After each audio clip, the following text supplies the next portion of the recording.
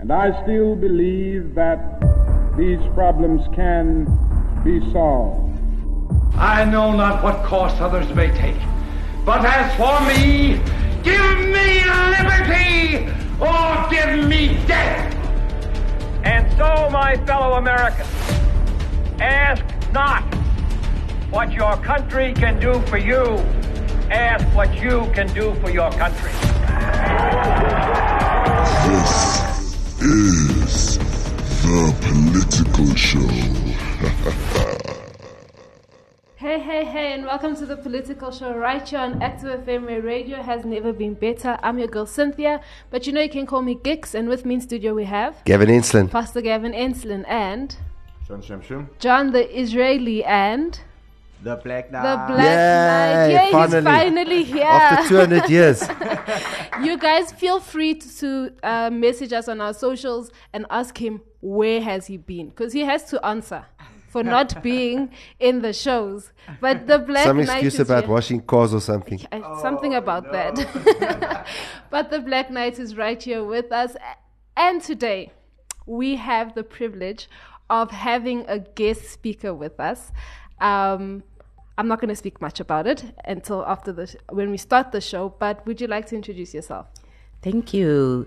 Good morning, everyone. My name is Duwa Mutharika, and I'm a coach and consultant here in South Africa, and I'm really glad to be here today. Thank you. Awesome. Right here on the Political Show, where Christ Politics is Hot Politics. Hot Politics. And this week's Hot Politics, we are doing an interview with Duwa, and it's going to be amazing. We're going to touch on some interesting subjects, and we're going to get her thoughts on that, and we're also going to, give our thoughts as well on these subjects. It's going to be awesome. Like I say, this is the Political Show where Christ Politics is Hot Politics. Hot Politics. Active FM is everywhere. Go find us and click that button. Twitter, Facebook, TikTok, Instagram, Apple Podcasts, YouTube, and so much more. See all the fun posts. Get involved in interesting discussions. Voice your opinions and get updates by following us on social media. Spread the word. It's that simple. Become part of the family today, because radio has never been better.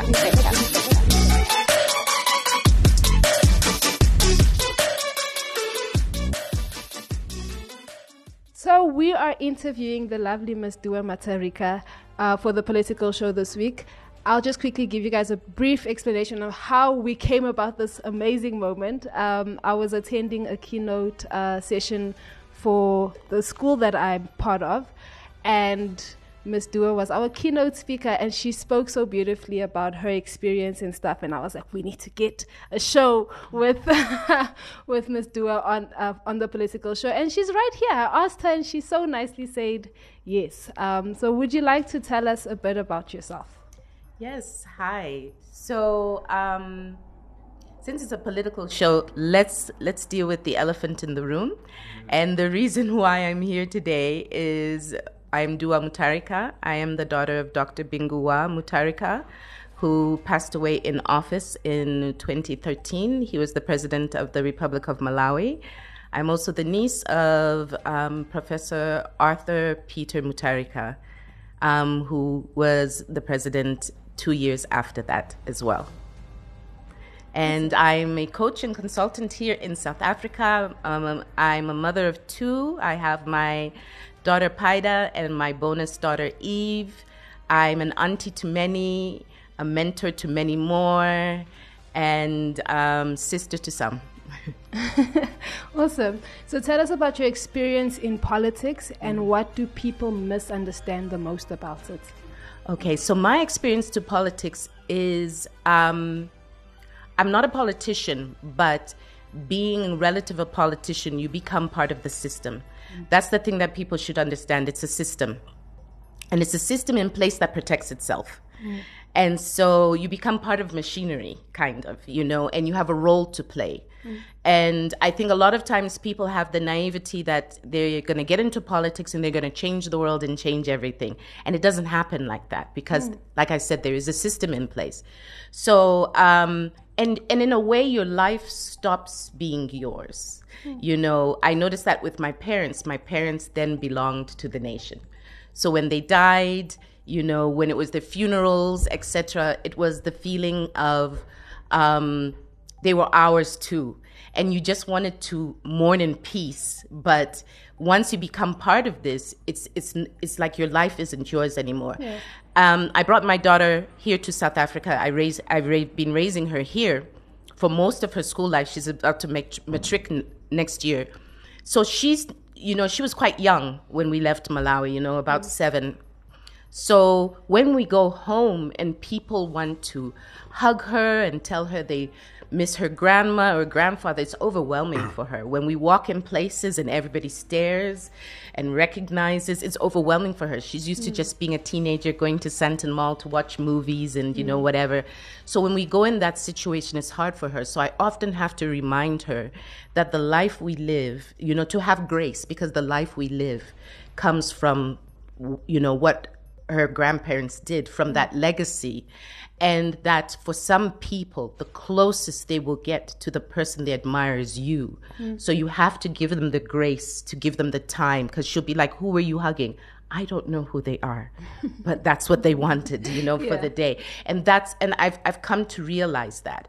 But like I said, you're part of a system. So when I arrived in Malawi, I always joke and say I was the Fergie of the family, because I made all the mistakes, you know, because I arrived from the US and I was like, let's go. What does this mean? And I came in and I said, yeah, so I'm going to get my own flat and, you know, I'm going to get a job and I'm just going to live my life and I'll come visit you guys when I need to. And the head of security was like, no.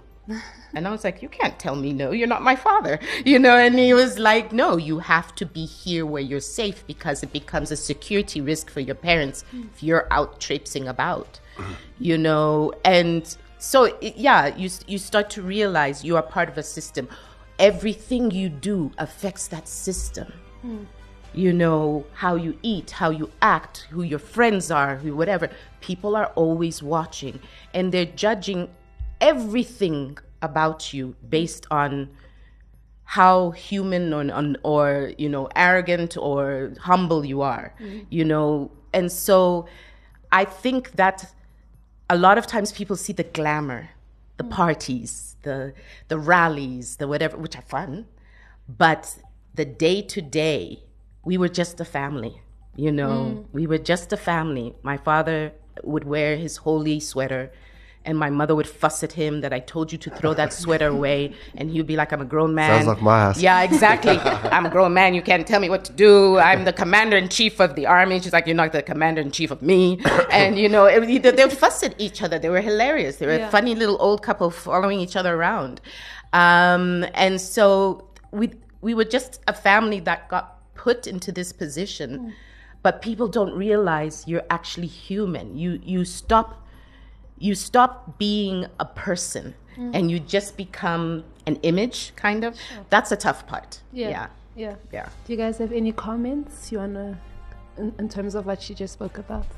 I might just want to say cheers to your father. Also have my holy jersey. I like them. You like them. I had a lot, and then because of my pastor, I had to throw away. You had to throw them and my away. gran, I had to throw away some of my holy clothes. Some of your holy clothes. And just be holy. And just be holy, without the holy clothes. I don't think your grand would be too happy to see you with those holy No, she wouldn't. jerseys.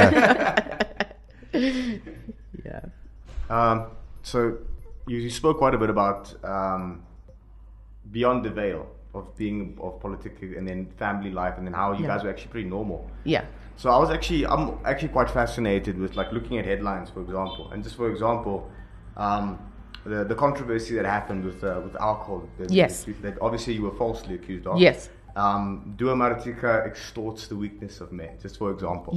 Now we know obviously that's been false, but my question is, what was your personal experience seeing that on headlines? Then interacting with family members who saw that. And then also your enemies. Oh, wow. That's a really good one. So that one, actually, we have to take it to court, because the the company refuses to retract it. So a couple of people who did then write the story from that story, then I've contacted them, and they have, made a correction. But unfortunately, with the newspaper in question here in South Africa, and I have no idea what their reasoning was for putting me as part of that. But I was not involved. I mean, everybody who's involved is now persona non grata. I would not be in South Africa, if it had happened.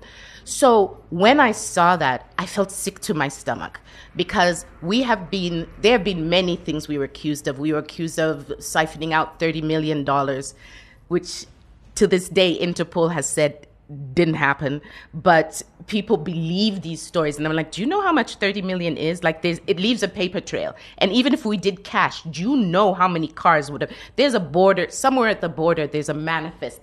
Somebody has to tell you how it happened, because you don't put $30 million in the back of somebody's car, but when all of those things happen, I was really down, and I remember praying and just being like, Lord, when will this end? My parents have passed on. We are still going through this thing where, for political reasons, people want to bring our name down. I'm tired, so I was really angry. I was really down. I felt bad. The phone call started. Like, a lot of my relatives were like, no, not Duwa. They're like, do you know Duwa? You know what I mean? Like, if she has over a glass of wine, she's fast asleep. So do you know alcohol, Duwa? And like, they were like, nah, But a lot of people vouched for me immediately, and they were like, no. Also, she's a front door person. She doesn't do that type of thing. And so that was good, was to hear that a lot of people were on my side, but then a lot of people, obviously, they were like, them, they're drunkards. Because that was something that was said during the time my father was alive as well. So, for some of the enemies, they were happy. And I heard there were people who were saying like, oh, lad, let's go and wait at the airport to see when she gets deported. And I was like, sorry for you. My God told me long ago, don't do that. Because, I heard about the rumors of what people were doing. I would see people with new cars and stuff like that. And I was like, I'm going to stick with my Ford Cougar, because I know where the money is for this is coming from. So 2 weeks before that story broke, I heard from someone that it's about to go down, and they're going to, like, many embassies are going to be affected. And I remember saying to my colleagues, it's about to go down, and everybody went quiet. And I said, okay, I'm in the clear. I've said my piece. We'll leave it be, So it was a lot of turmoil, and I still want to clear my name for that. And in the past, when things have happened, people say, oh, ignore them. That's just the way things go. But in politics and stuff. But for me, my reputation is very important. So I can't leave that be, Yeah. Just a question. So that doesn't sound too dissimilar to the whole Pala Pala incident with President Cyril Ramaphosa. Oh, yeah. So having experienced what you've experienced, and then looking at what they said about the president, because we've questioned that whole thing. Yeah. Due to the fact that the Namibian government spoke in the press about it in 2020, and no one took any notice. And then all of a sudden, when was it, last year? The whole thing blew up, and now the president must resign, and and we had questions like, well, is it illegal to have cash in your house? Since when is it illegal to keep cash in your house? Many people used to keep cash under the mattress. Yeah. But now the president does it. No, he's broken all the rules. He must say where it came from and since when. Yeah. That's our questions about those things. So just was interested in your take, having been behind a story like that. Yeah, so many, if I sit and think of even my father, him having cash in the house, obviously not to those levels, but yeah, because sometimes he'd be like, go buy this for your auntie and take it to the village, you know what I mean, that type of thing. So I don't know, and I've never heard why he had the cash in the house. I think for some people the issue is that when you come into presidency, you're supposed to, in the beginning, you declare your net worth, and then you're supposed to be declaring where you're getting your income from. So the question is, where was the income from?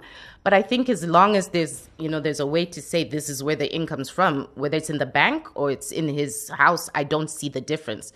Like I said, the only question I would think is maybe people are saying, where's this money from? Maybe the insinuation is that it's a bribe or, that type of thing.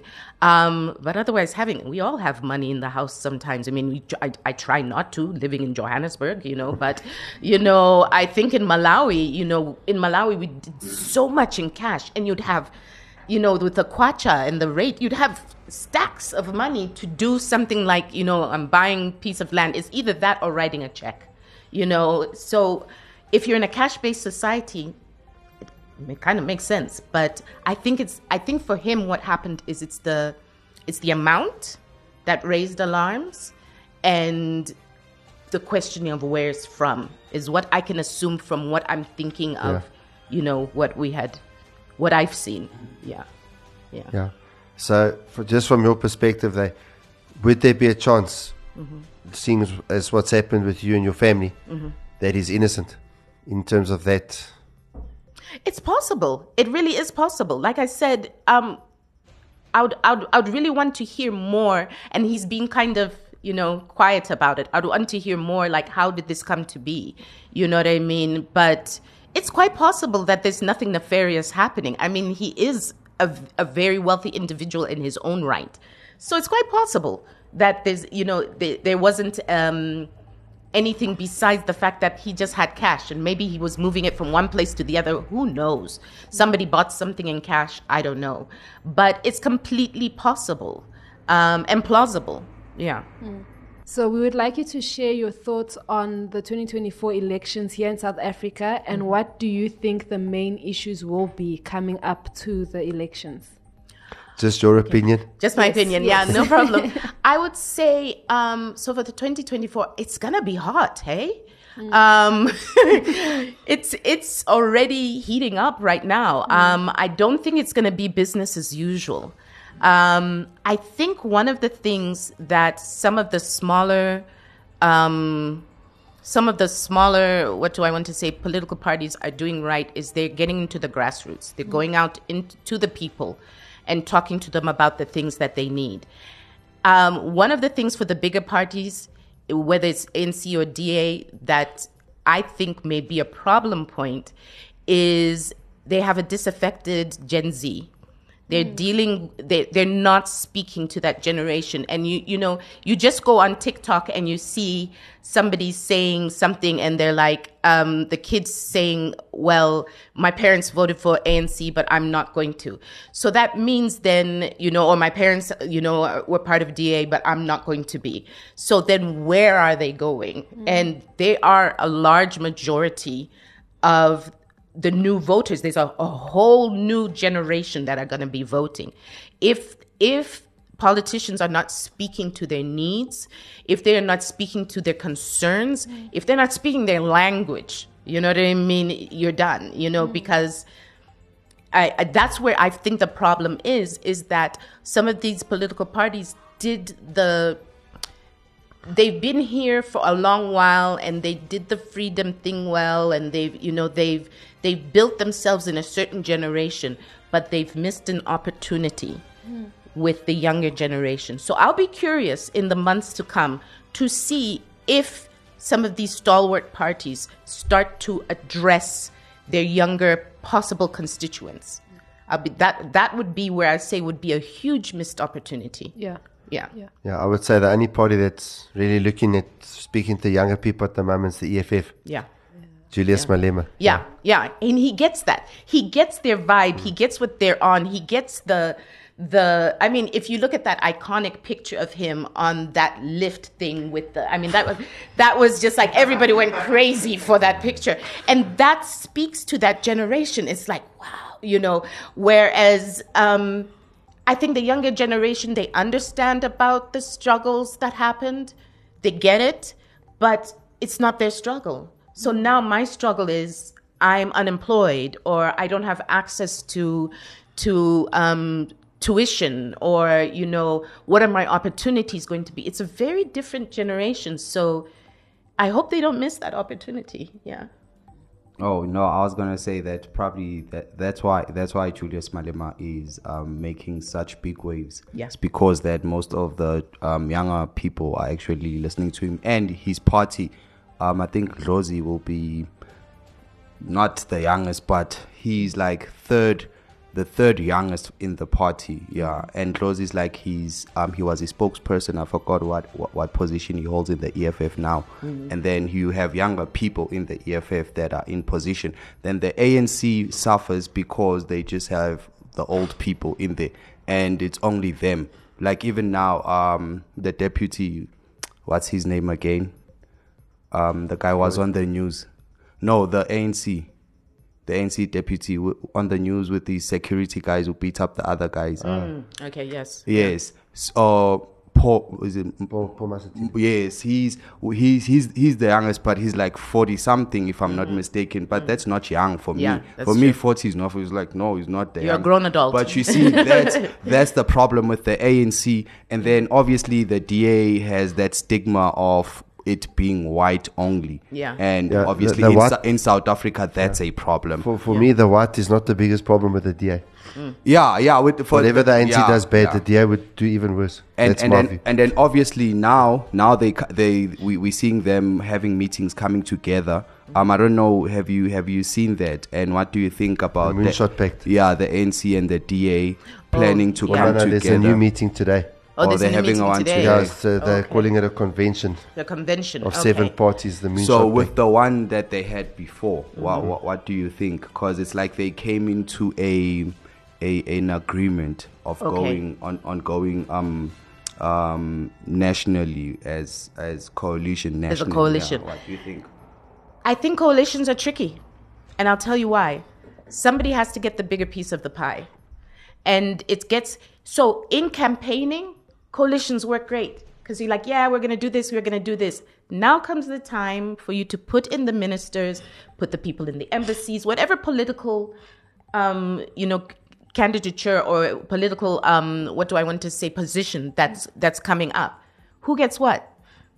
Who gets what? So depending on how much you put towards the coalition is how much you're going to get back. So if your party was only 10%, you're getting 10% and you are not happy because you're sitting here and you're saying, oh, we are not eating as much as the other ones are eating. Look at the so-and-so party. They're eating the most of it. Coalitions are hard. And by nature, political parties are opponents. Okay? So they all have their different agendas. How do you merge that agenda? So for what I would say is when you're campaigning, you have one agenda, and that's to stop the other guy. You've all come together to stop the other guy. Now, how do you break down all your individual, very opposing agendas to run a government? So what happens? You have one person going left, one person going right. I mean, politics is hard enough as it is. Then you have so many different parties. Like I said, it will work for campaigning. I've yet to see a coalition government working for, actual running of day-to-day of the and doing legislation and that type of stuff. It gets really tough. Yeah. But who knows? We can have hope, but yeah, it's tough. Pascal, have your thoughts on that? I just wanted to ask you, obviously, with your father and your uncle, being such prominent figures in Malawian politics. And obviously there's a history in terms of Malawi, Ethiopia, where you said you're born. You include places like Tanzania and even here in South Africa with the whole Pan-African idea.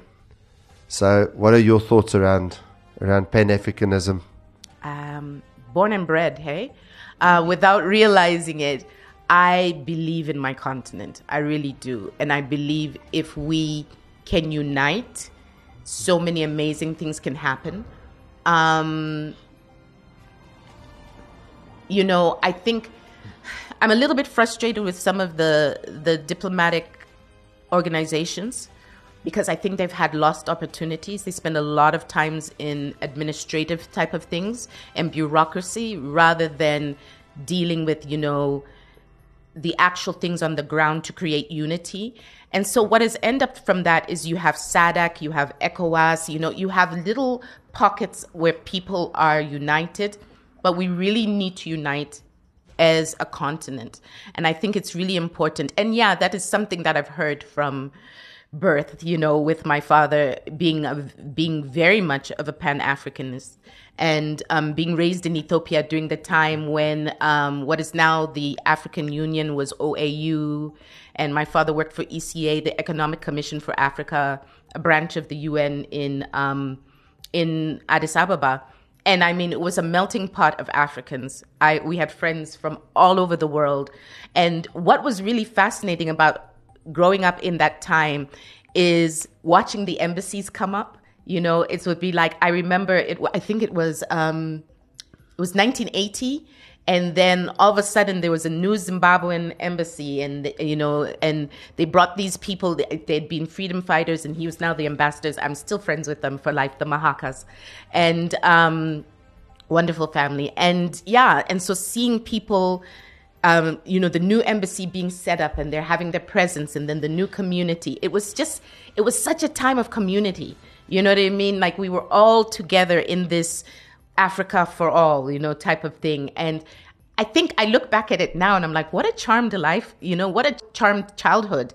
At the time, it was like, this is normal to have friends from 99 countries.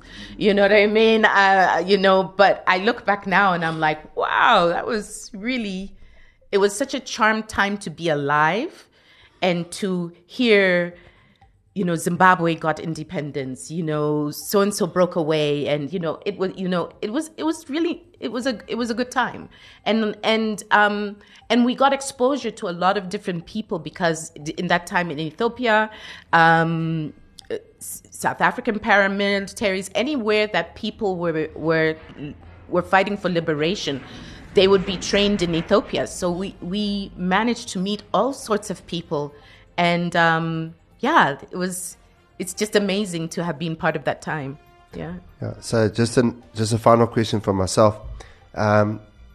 Obviously, looking at the whole Pan-African idea, you've got that, but you've also got the specter of Islamatization. So like Boko Haram and, the people like that in Nigeria. And now also Al-Shabaab, sort of in East Africa, which is now causing serious problems in the north of Mozambique. So that's not getting much coverage. There's big problems even now up there. So how would Pan-Africanism work, with those guys who obviously wanting more of an Arabian type solution for Africa? Yeah, I think that's really, it's a tough one, and it comes down to us. I think all of us need to get on the same page, is in that what we're trying to do is we may have the physical liberation of Africa, but we need the economic liberation of Africa. So I don't necessarily feel that if you're saying they want a more Arabic type, are they saying in culture, or are they saying more in connections to, the Arab world, etc.? But for me, it comes down to us in our continent. We need to have that economic freedom. We need to be economically empowered. We need to understand why we need to value add here rather than sending out raw materials. We need to understand why we need to deal with our own politics. And we need solutions based. My thing that I would say is we need solutions for Africa based on Africa. It makes absolutely no sense to bring this, and this is what's been the problem. We're told to manufacture this way because we want to be part of AGOA. We're told to, this is how you have to export your stuff because we want to sell it to the EU. Well, what do we need here? What are the solutions for us here? That's what's important. So while I understand that because of their religious beliefs, there is a leaning toward the Arabic world, I would ask, is it fit for use for us here in Africa? We need more solutions that come from us organically.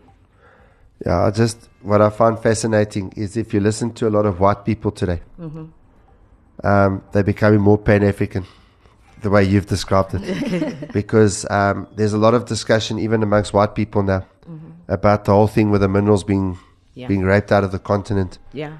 So, I even heard a podcast recently where 2 white guys were interviewing one of the guys, I think it's from the Bafokeng, one of those, the Rustenburg way. And they were agreeing with him. He was talking about expropriation. Yeah. And he was saying their aim for expropriation is the mining rights. Yeah. It's not the guy's farm or this guy's house. Yeah. It's the mining rights. Yeah. And most white people now are going to agree with it. Yeah. Because, we all feel we're being ripped off. Because we still got huge gold deposits here. Yeah. And we're being raped. Yeah. So. Yeah. It's, one of the things we've got to realize is we've got to create systems that are for the future. Yeah. So it can't be about immediate instant gratification. If you sit and think of what happened when they found the diamonds in Zimbabwe, you'd find this huge rock. You get $100,000 from it. You're thinking you've hit the jackpot. They're making $1 million off of it. Yeah. And most of diamonds is not for jewelry, it's for manufacturing. Yeah. So not understanding that and understanding the value chain, the supply chain, means you're going to get ripped off. We've really got to get educated on, this is why you have Holland, which is a diamond producer. They don't have any diamonds. They come from Africa. Yeah. But it's about what the law says, where it's last processed is where it's from. So we need to start really understanding the economics of things and empowering ourselves. Yeah. In 1 Corinthians 10, verse 12 to 13, it says, "If you think you are standing strong, be careful not to fall. The temptations in your life are no different from what others experience, and God is faithful. He will not allow the temptation to be more than you can stand. Amen. When you are tempted, He will show you a way out so that you can endure." Amen. Yes, and I think obviously, just leading on there from that last point there, Africans are being ripped off because we don't think. And we're divided. And I think there's quite a big, what do you call it, like propaganda machine that comes along that actually puts that division in place. Yeah. Because then people don't realize they're being ripped off. And so I just want to say, bringing the word into this, we get fooled when we're falling for the temptations that come because we're not trusting the Lord. Amen. And God's not going to give us anything beyond that which we can cope with. Yeah. And so I just want to encourage people, turn to the Lord, get to church, make sure you're being discipled in church. Amen. Because that's the only solution I see to all the challenges, that have been going on. Yeah. We've actually been involved in a prayer and fasting week, with our Pastor Bert Pretorius, and a whole lot of other pastors. It's been live on the Trinity Broadcasting Network here across DSTV. And I just want to encourage all Christians, we need to be praying together. We need to start working together. And we need to start bringing about that real liberation that people need. But I believe it's only going to happen with the Lord. Yeah. And other than that, people are going to be deceived. Yeah, amen. This has been an amazing show. Thank you so much, Ms. Duwa, for being part of the show. It's been very insightful. I was like, let's carry on. I've got so many more questions. But it's really been amazing. Let us know your thoughts on our social media platforms. I'm your girl Cynthia, but you can call me Gix. And with me in studio we've had Gavin Enslin, Pastor Gavin Enslin, and John Shamshum, the Israeli, and the Black Knight, and our amazing guest speaker, Ms. Duwa. Thank you so much. Yeah, thank you. Right here on the Political Show, where Christ Politics is Hot Politics. Hot Politics. Active FM is everywhere. Twitter, Facebook, TikTok, Instagram, Apple Podcasts, YouTube, and so much more. See all the fun posts. Get involved in interesting discussions. Voice your opinions and get updates by following us on social media. Active FM. Radio has never been better.